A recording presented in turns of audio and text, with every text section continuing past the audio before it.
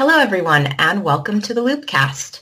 I'm Chelsea Damon, and today we are going to talk about evolving terror, the development of jihadist operations targeting Western interests in Africa, and we have David Gartenstein-Ross back on the show after a bit of time. It's been a while since we've had you back on the show, David, so welcome to the Loopcast again. Thank you, Chelsea. It's great to be back, and we were talking about this off air just before we started recording, but congratulations on all the success that the Loopcast has achieved. It's really a tremendous resource. You and Sina have kept it going for a while and have been able to really have a number of great conversations with people doing interesting work, and I know that you have a really devoted audience out there. So I'm proud to have been a part of this when it started, and it's great to be back on with you now. Oh, thank you so much. And it's true. You were one of our, what I call like the original set of guests, because you've been on the Loopcast for a number of years on and off. So we always thank you too, because you're part of making the Loopcast what it is. So thank you. And for our listeners, just in case you don't know of David's fantastic and very impressive background, I will give you a little info. So he is a senior fellow at the Foundation for Defense of Democracies, and the topic we're going to be talking about today is actually a paper from FDD, as the acronym goes. And he's also the Chief Executive Officer at Valence Global, which is a consulting firm that focuses on challenges that are posed by violent non-state actors. And he's also a fellow with Google's Jigsaw, which is a really interesting initiative. If you haven't checked that out, definitely go to their website. And he's also an associate fellow at the International Center for Counterterrorism, which is at The Hague, and an assistant professor at Georgetown University in their security studies program. So David's got this huge body of work and huge career that he's had, so it's always fantastic to have you on the show, David. So this great co-authored paper, and you've got 3 different authors that were on this with you, really, really interesting findings. So why don't you tell me what caused all of you to actually write this paper in the first place? Yeah, absolutely, and thanks for that very glowing introduction. I'm still blushing a little bit. You're welcome. But it actually came out of a project we worked on initially for the Canadian government. The Canadian Department of National Defence has an academic outreach effort, and they have particular interest in Africa. It's actually the second year in a row where we've done a study for them looking at Africa, because Canada has a lot of various interests, commercial interests, and they keep flirting with whether or not they're going to help send peacekeepers over to the Malian mission, which of course is an increasingly perilous mission. So that's what initially prompted our interest. We're interested in continuing to work with our friends in Canada, and looking at what we thought would have the most value. We like doing things through a data-based approach. To me, the more data sets we have, the more value we're able to wring out of it. And we've been doing. I'm undertaking a larger project, a book project, which is looking at the ways jihadist groups learn.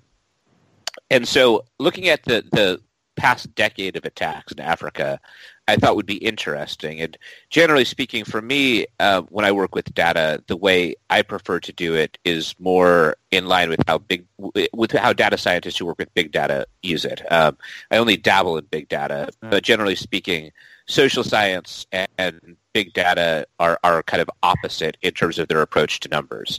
With social science, you start out with a hypothesis, and then you run a test to see if it validates your hypothesis, whereas really when you're using big data, sometimes you'll have a hypothesis attached to it, or you'll start with hypotheses, but really what you're doing is picking up the data, shaking it around, and seeing what comes out when you look for patterns within it.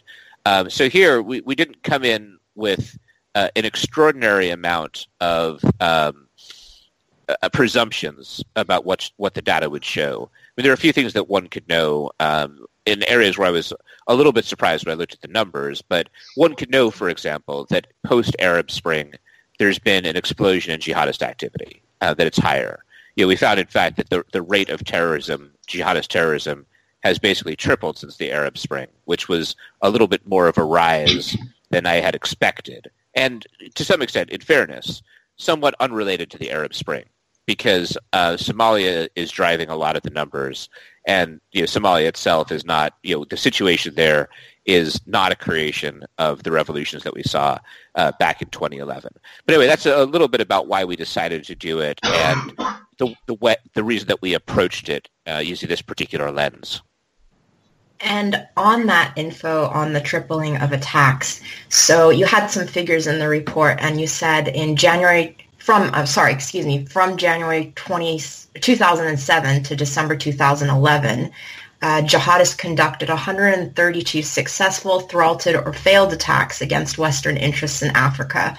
And then going on this figure tripling, there are 358 attacks between January 2012 and October 2017, which, like you said, that's a huge increase in the amount of time that we're looking at here.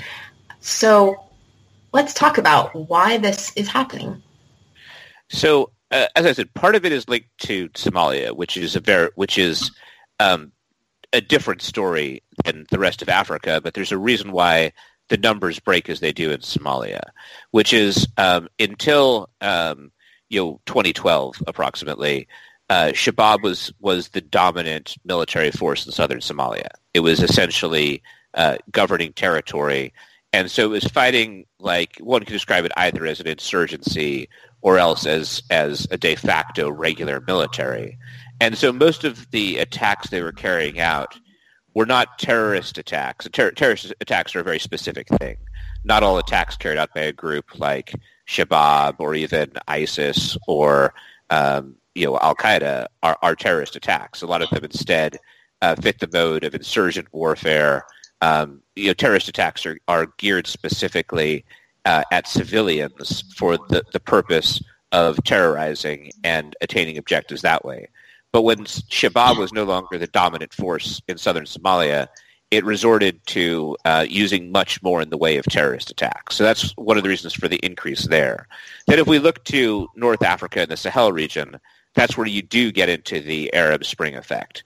In particular, the degeneration of Libya, which has been much more of a driver than events in Tunisia, although in Egypt we also have seen a significant increase in terrorism since the revolution there.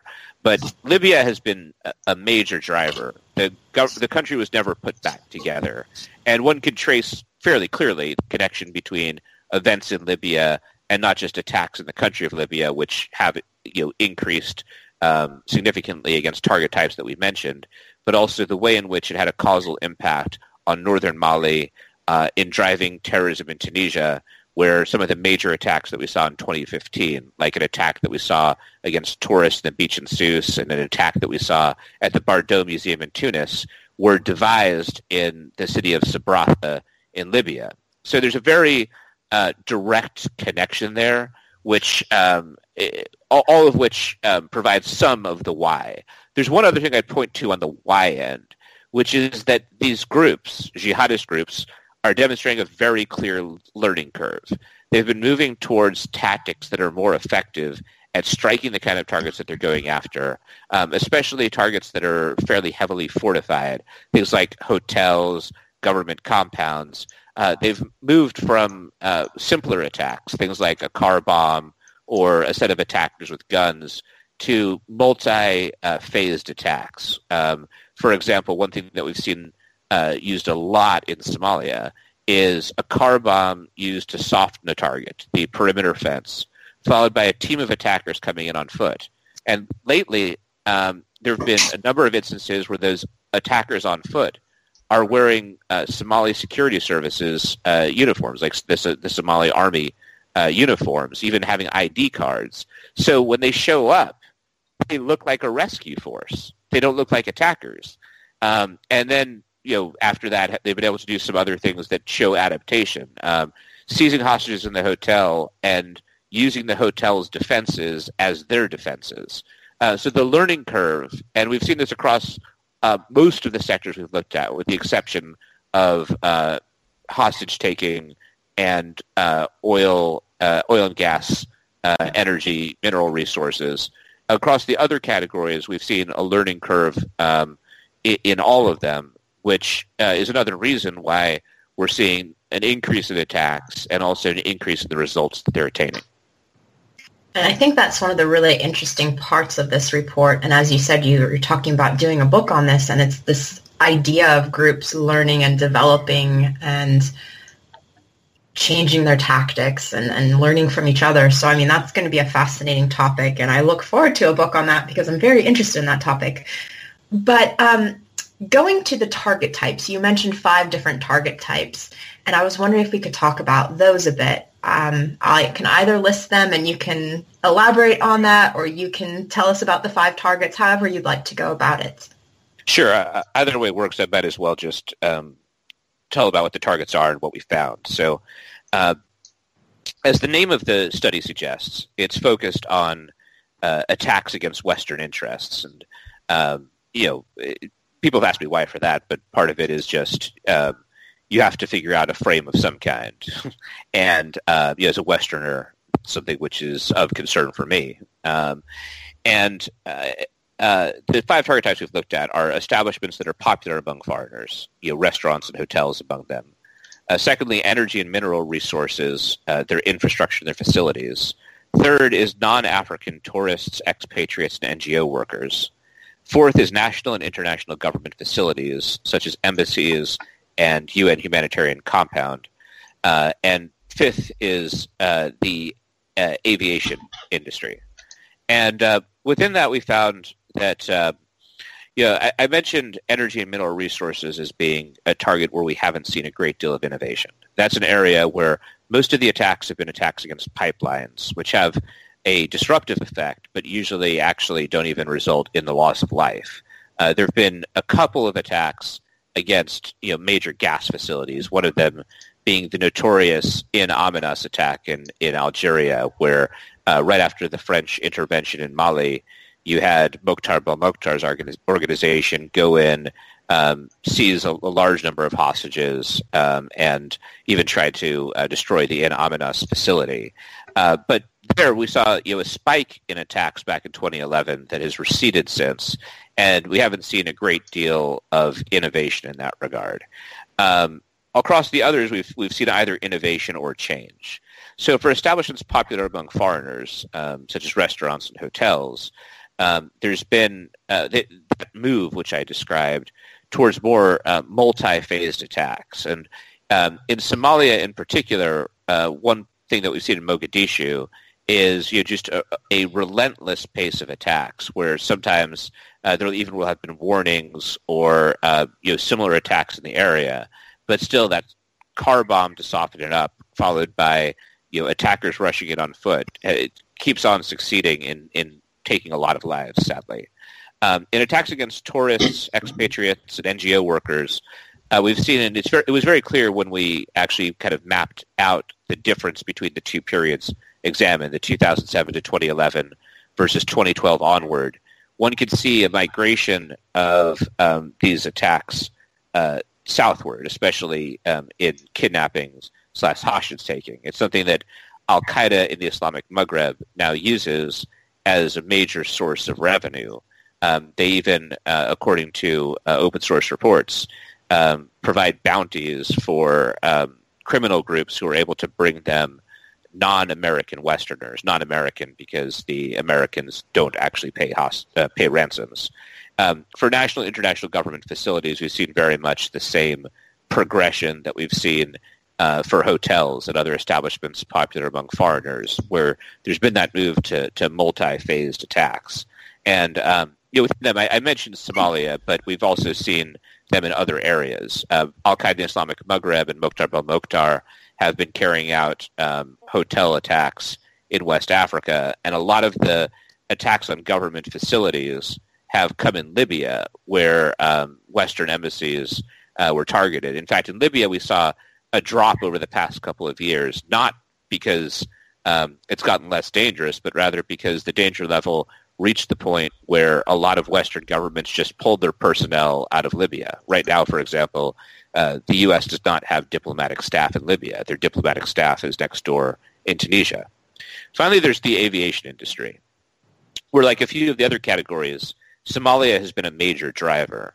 But we've seen an increase in sophistication, a move from basically projectiles being launched with indirect fire against airports to now more complex attacks against airports, but also very serious attacks against aviation. It's not as well known as it could be, but there was an attack on a Dalo Airlines flight a few years ago in which the suicide bomber managed to get on board the plane with a laptop with a bomb on it. Fortunately, it took off. The laptop bomb blew off during the takeoff phase. They hadn't yet hit altitude, and so they were able to crash land it. The bomber actually blew himself out of the plane, but the plane was otherwise able to land with people unmolested. But to me, the big significance there, as is often the case for aviation, is the fact that they got the bomb on board the plane. They're very much like another major aviation attack we saw in Africa, that being the Metrojet attack out of Sinai that was carried out by ISIS. You had, seemingly in both cases, an insider threat element. And then subsequently, after the Dalo Airlines flight, you've seen other attempts in Somalia, specifically in the Beledweyne airport a couple of years ago, in March of 2016.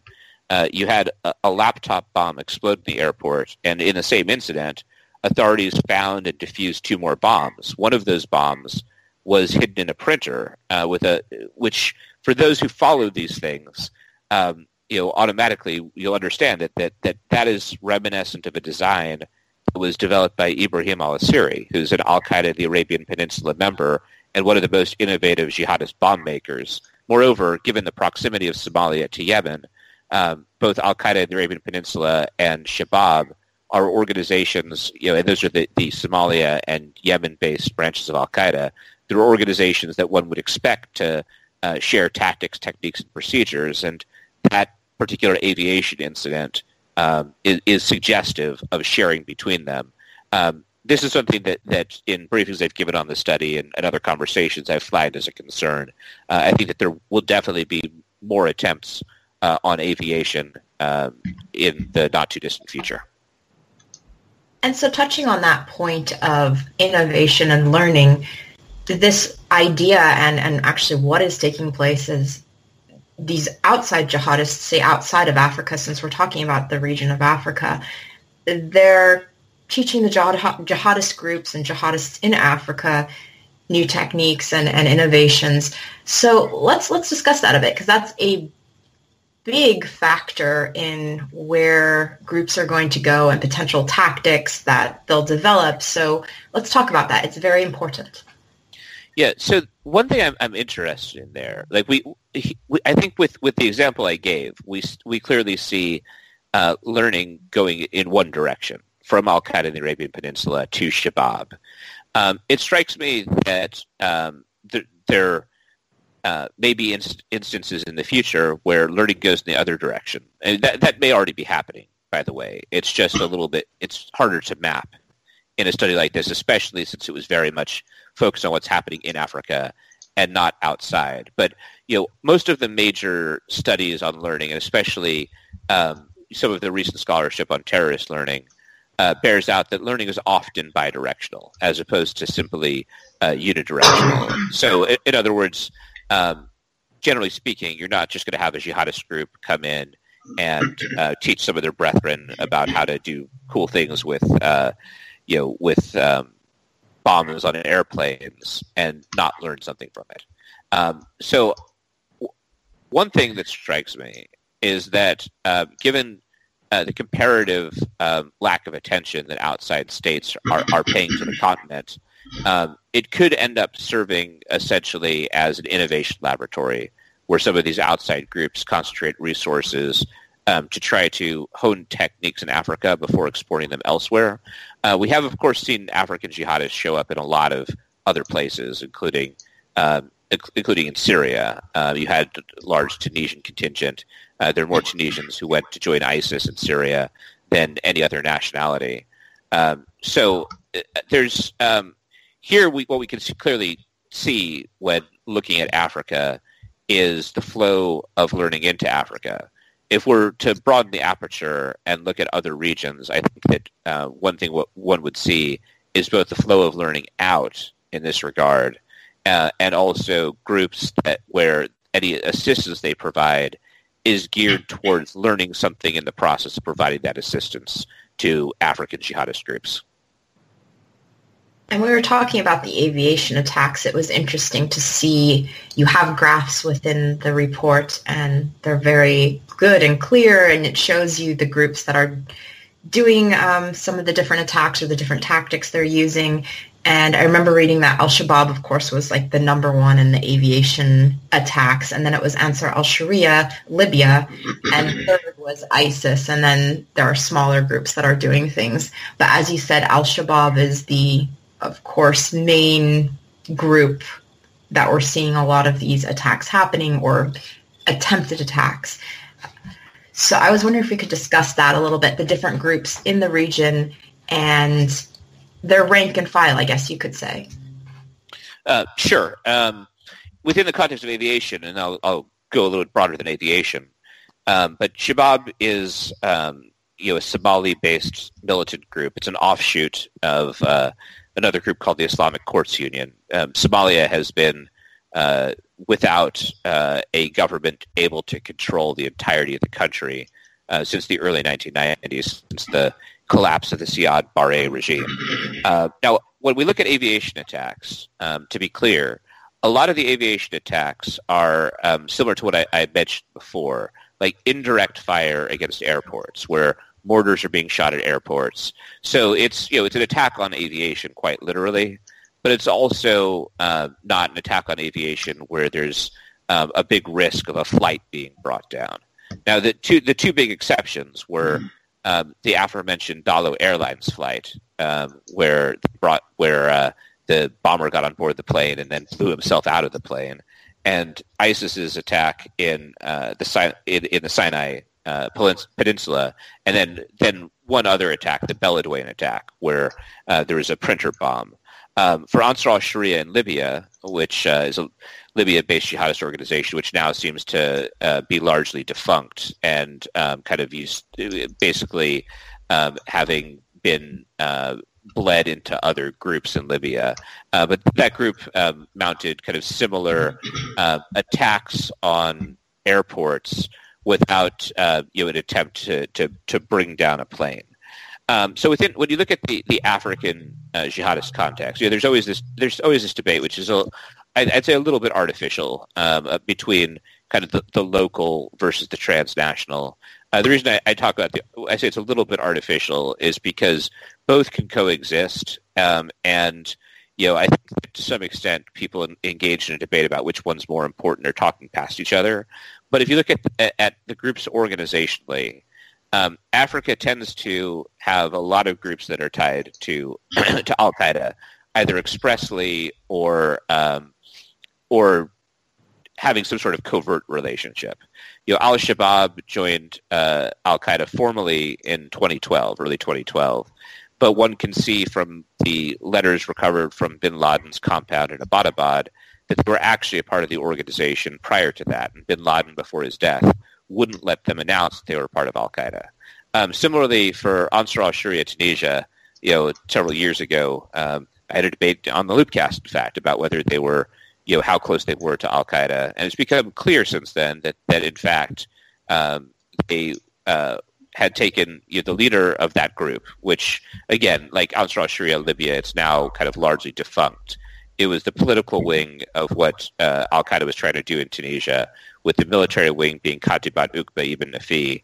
And now that the organization is outlawed and pursued, the old Ansar al-Sharia, to the extent that they're still with the organization, has basically, best I can tell, joined Katibat Uqba ibn Nafi. But at any rate, one can see that there were bayat. There was a pledge of bayat from the leader of Ansar al-Sharia, from Abu Iyad al-Tunisi, to the head of Al-Qaeda in the Islamic Maghreb, to Abdul Malik Drukdel. And then there's Al-Qaeda in the Islamic Maghreb, which also is a major player. Katibat Uqba ibn Nafi, which I mentioned, now describes himself as being a battalion of Al-Qaeda in the Islamic Maghreb. But like a lot of places, ISIS has also made inroads. Boko Haram joined ISIS back in 2015. ISIS had a strong presence in Libya for some time. It controlled Sirte, and its fighters who left Sirte, because not all of them were killed when Sirte was taken back from ISIS, have dispersed. I think there's still a question about where most of them will end up. Then there's the Malian conflict, where you have a number of different jihadist organizations. Some of the most powerful ones are tied to Al-Qaeda. I think there are some groups which can be accurately described as independent as part of that conflict. And you also have ISIS groups emerging in Mali as well, though as best I can tell, based on open source information, they seem to be a little louder than they are strong. But those are the basic conflict areas. So when you break it down by country, the various countries have different threat levels, with the ones where there's the most open conflict being Somalia, Mali, and Libya. And so just to play the devil's advocate for people that might not know a lot about terrorism or issues in Africa, why are we seeing these groups in Africa, and why are they targeting Western interests? The answer there actually, I think, will differ substantially from one country to another. When you look at driving factors, in some cases we don't. The answers are less scientific than we'd want, and one could draw together multiple things. And in Somalia, you had a government that collapsed essentially, almost 30 years ago, and there is a rise of Islamist groups there, which in part relates back to some of the early proselytization from Wahhabi organizations. But whenever there's 30 years of anarchy in a country, 30 years of a government that can't extend a writ throughout the country, it's going to have an impact in terms of militant groups of some stripe coming to the fore. In Tunisia, one of the things people have looked at heavily is youth unemployment, where I think there is a connection. There's others as well in terms of the strategy of Dawa that got opened up post-Arab Spring. There were less powerful but still present militant groups there prior to 2011. In Libya, you had a governmental collapse, which in turn helped to influence the collapse of the government in northern Mali. You also have an issue in northern Mali with Tuareg groups, and basically their grievances towards the government. To be very clear, the Tuareg groups, by and large, are not jihadist groups. You have some Tuareg jihadist groups, but jihadists were able to exploit that situation, and there's some lessons to be learned there. So the point being, and that's really a 10,000-foot look at it, but the point is, from one country to another, you have some very different dynamics. You'll often have a number of different factors that basically coalesce together to produce the situation that they do vis-a-vis militancy. And similarly, the attacks on Western targets will have different rationales. In Somalia, attacking Western targets is, among other things, a means to getting supporters of the UN-recognized government out of the country so that Shabab can, again, play a dominant role in southern Somalia. Over in Tunisia, I think there's actually a very clear strategy, and I wrote on this in the CTC Sentinel a few years ago, which is that Tunisia, while it's, I think, rightly regarded as an Arab Spring success story, it's also a very fragile country. You have a large amount of the Tunisian economy dependent upon tourism, and tourist targets, as a result, are a way where a a militant group can kill Westerners and also significantly diminish the Tunisian economy.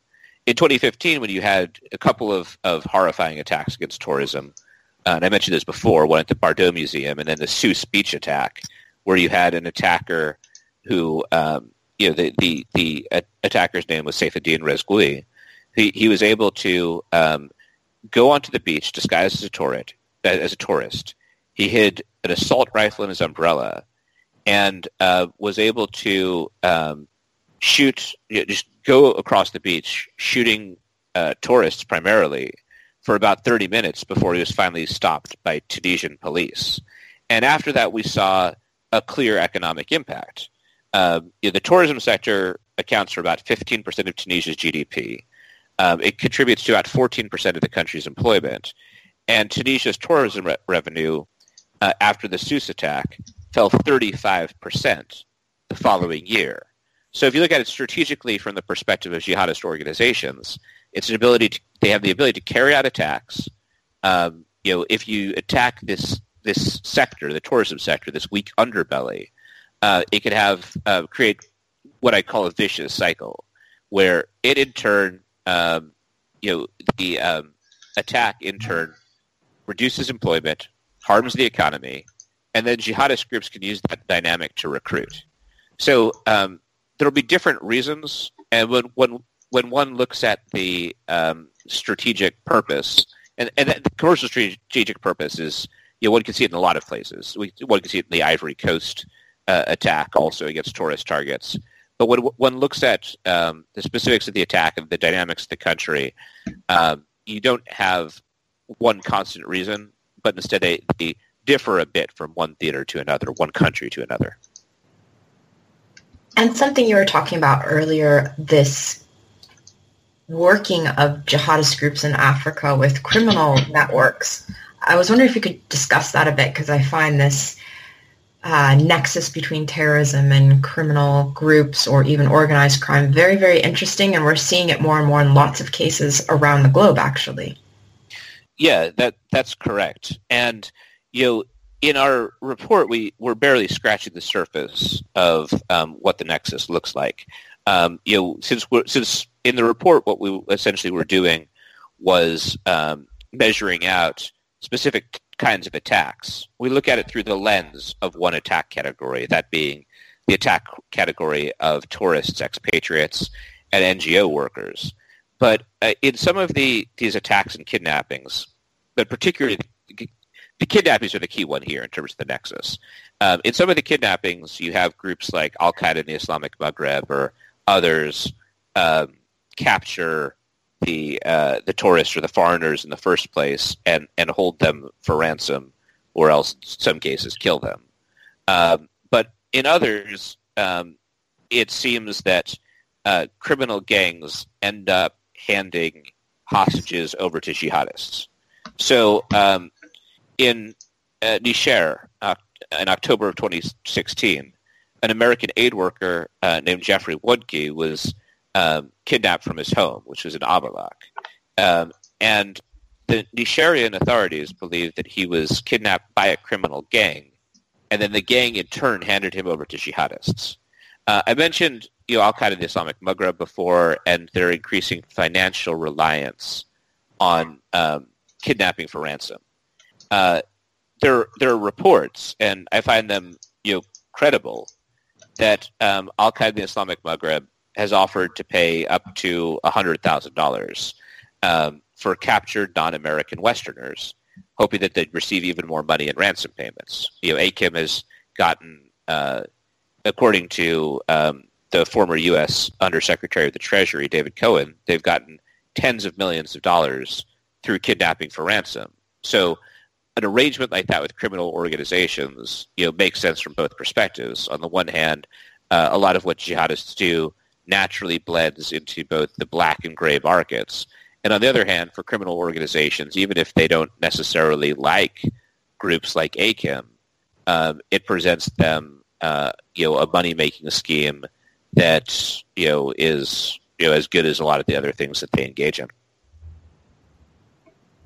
So thinking about all of the different types of attacks and the increase in attacks since, say, 2007 to 2017, when you look at the differences, that tripling from the 2007 to 2011 and then between 2012 and 2017, attacks tripled. What does this mean in the greater picture for the region and its security and stability? Well, obviously, it's trending in the wrong direction. I think, generally speaking, when you're trying to game things out in the longer term, one of the areas where people make mistakes is projecting out straight lines, because you always have feedbacks of some kind, either positive feedbacks which accelerate dynamics or negative feedbacks which slow them down that come into play. Unfortunately, if I were projecting things out, and again, I haven't sat down and done this rigorously, at least for the short term, I think that we have, kind of a lot of negative dynamics, ranging from, a lot of governments that are very corrupt have trouble with governance. You have, the tremendous impact of climate change being felt in Africa, which in turn creates, in particular, water scarcities most acutely. I think everyone's been paying attention to the situation in South Africa, where one of the major cities faces a 0 day where the water will be turned off. And that when you have a chaotic situation like that, that creates a dynamic where militant groups can find a way to benefit.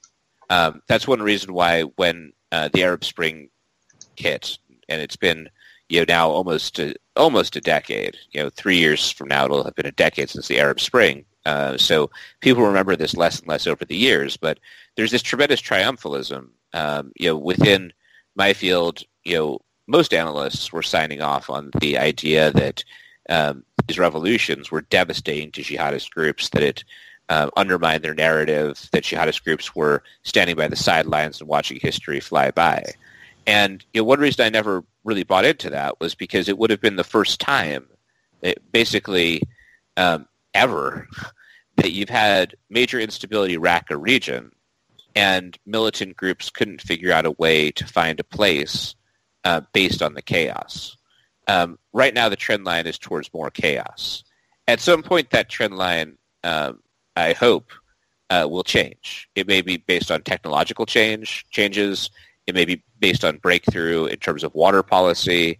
It may be based on a state breaking down, but then kind of rebuilding in a way that makes more sense, where governance is a little bit more local and more manageable. But right now, you have a lot of negative trend lines in Mali, in Libya, in Nigeria, in Somalia, that intersect with each other and make jihadism seem like it'll be, in the near term, a growing rather than receding problem. And that's a very dim outlook, dim and dismal outlook. Yes, but on a different note, what would you like our listeners to take away from this report? And we'll definitely post a link to it so people can read it in full if they're very interested in this topic. But what kind of takeaways would you like people to have from this? Great, and I appreciate you doing so. I appreciate you posting the report, and I hope some of your listeners will be interested and will check it out. The main underlying one, I think, is I'll return to where we began, which is the more I look at jihadist organizations and look at why we have trouble both understanding and successfully countering them, it comes back to this central question of what are those organizations, how do they learn, how do they get better at what they do. Fundamentally, some jihadist organizations are incompetent. Some of them are not good at what they do. Some of them make a lot of errors. But oftentimes, when we look at a group and we see a number of failed attempts, those failures, if they cause us to write the group off, we sometimes don't actually understand what's happening, because sometimes the early failures are actually attempts at getting something right, where then they're learning and they're carefully calibrating lessons learned. To me, understanding terrorist organizations and militant organizations' learning processes is one of the most important things that we can do, because it's only by understanding those processes that we'll actually be able to effectively counter these scurrilous organizations. And one last thing I want to ask you is, you mentioned that you are thinking about, or maybe you are already working on a book on how terrorists learn and innovations and et cetera. So what's the timeline for that potentially? Well, hopefully end of the year or early next year, I'll have it completely wrapped up. It's. I mean, you listed all the stuff I'm working on at the outset, and some of those are actually a little bit dated. I'm not teaching at Georgetown or a fellow at Google anymore, though I still do some projects for Google. But regardless of that, and you can appreciate this well, Chelsea, being a PhD program, and you were explaining to me off air just how much stuff you have going on. I've found that this has been one of the projects that is where I've kind of most found periods of it being stalled. I tend to like to just go through projects very quickly. But so hopefully around the end of this year, I'll be wrapped up with the project. I feel like, I have a good co-author on it, and we're starting to kind of hit our strides. And within the next, say, 2 months, I'm planning to get the book proposal into an academic press. And hopefully we'll have more news on that front. But at the very least, we now have a production schedule and are, I think, starting to get the project on track. Books. I've written a few before, but never before has my attention been spread about. It's a challenge. It is. And like you said, you've got so much going on as well that you have to balance writing the book and all the extra sending out, like you said, proposals and so forth. So it's definitely a balance, but it sounds like a very exciting project. I look forward to hearing more about that, and good luck. And I just want to thank you once again for being on the Loopcast. It's always a pleasure. And it's always a pleasure to join you. Again, congratulations on everything that the Loopcast has accomplished. And thanks, everyone, for listening. Thank you.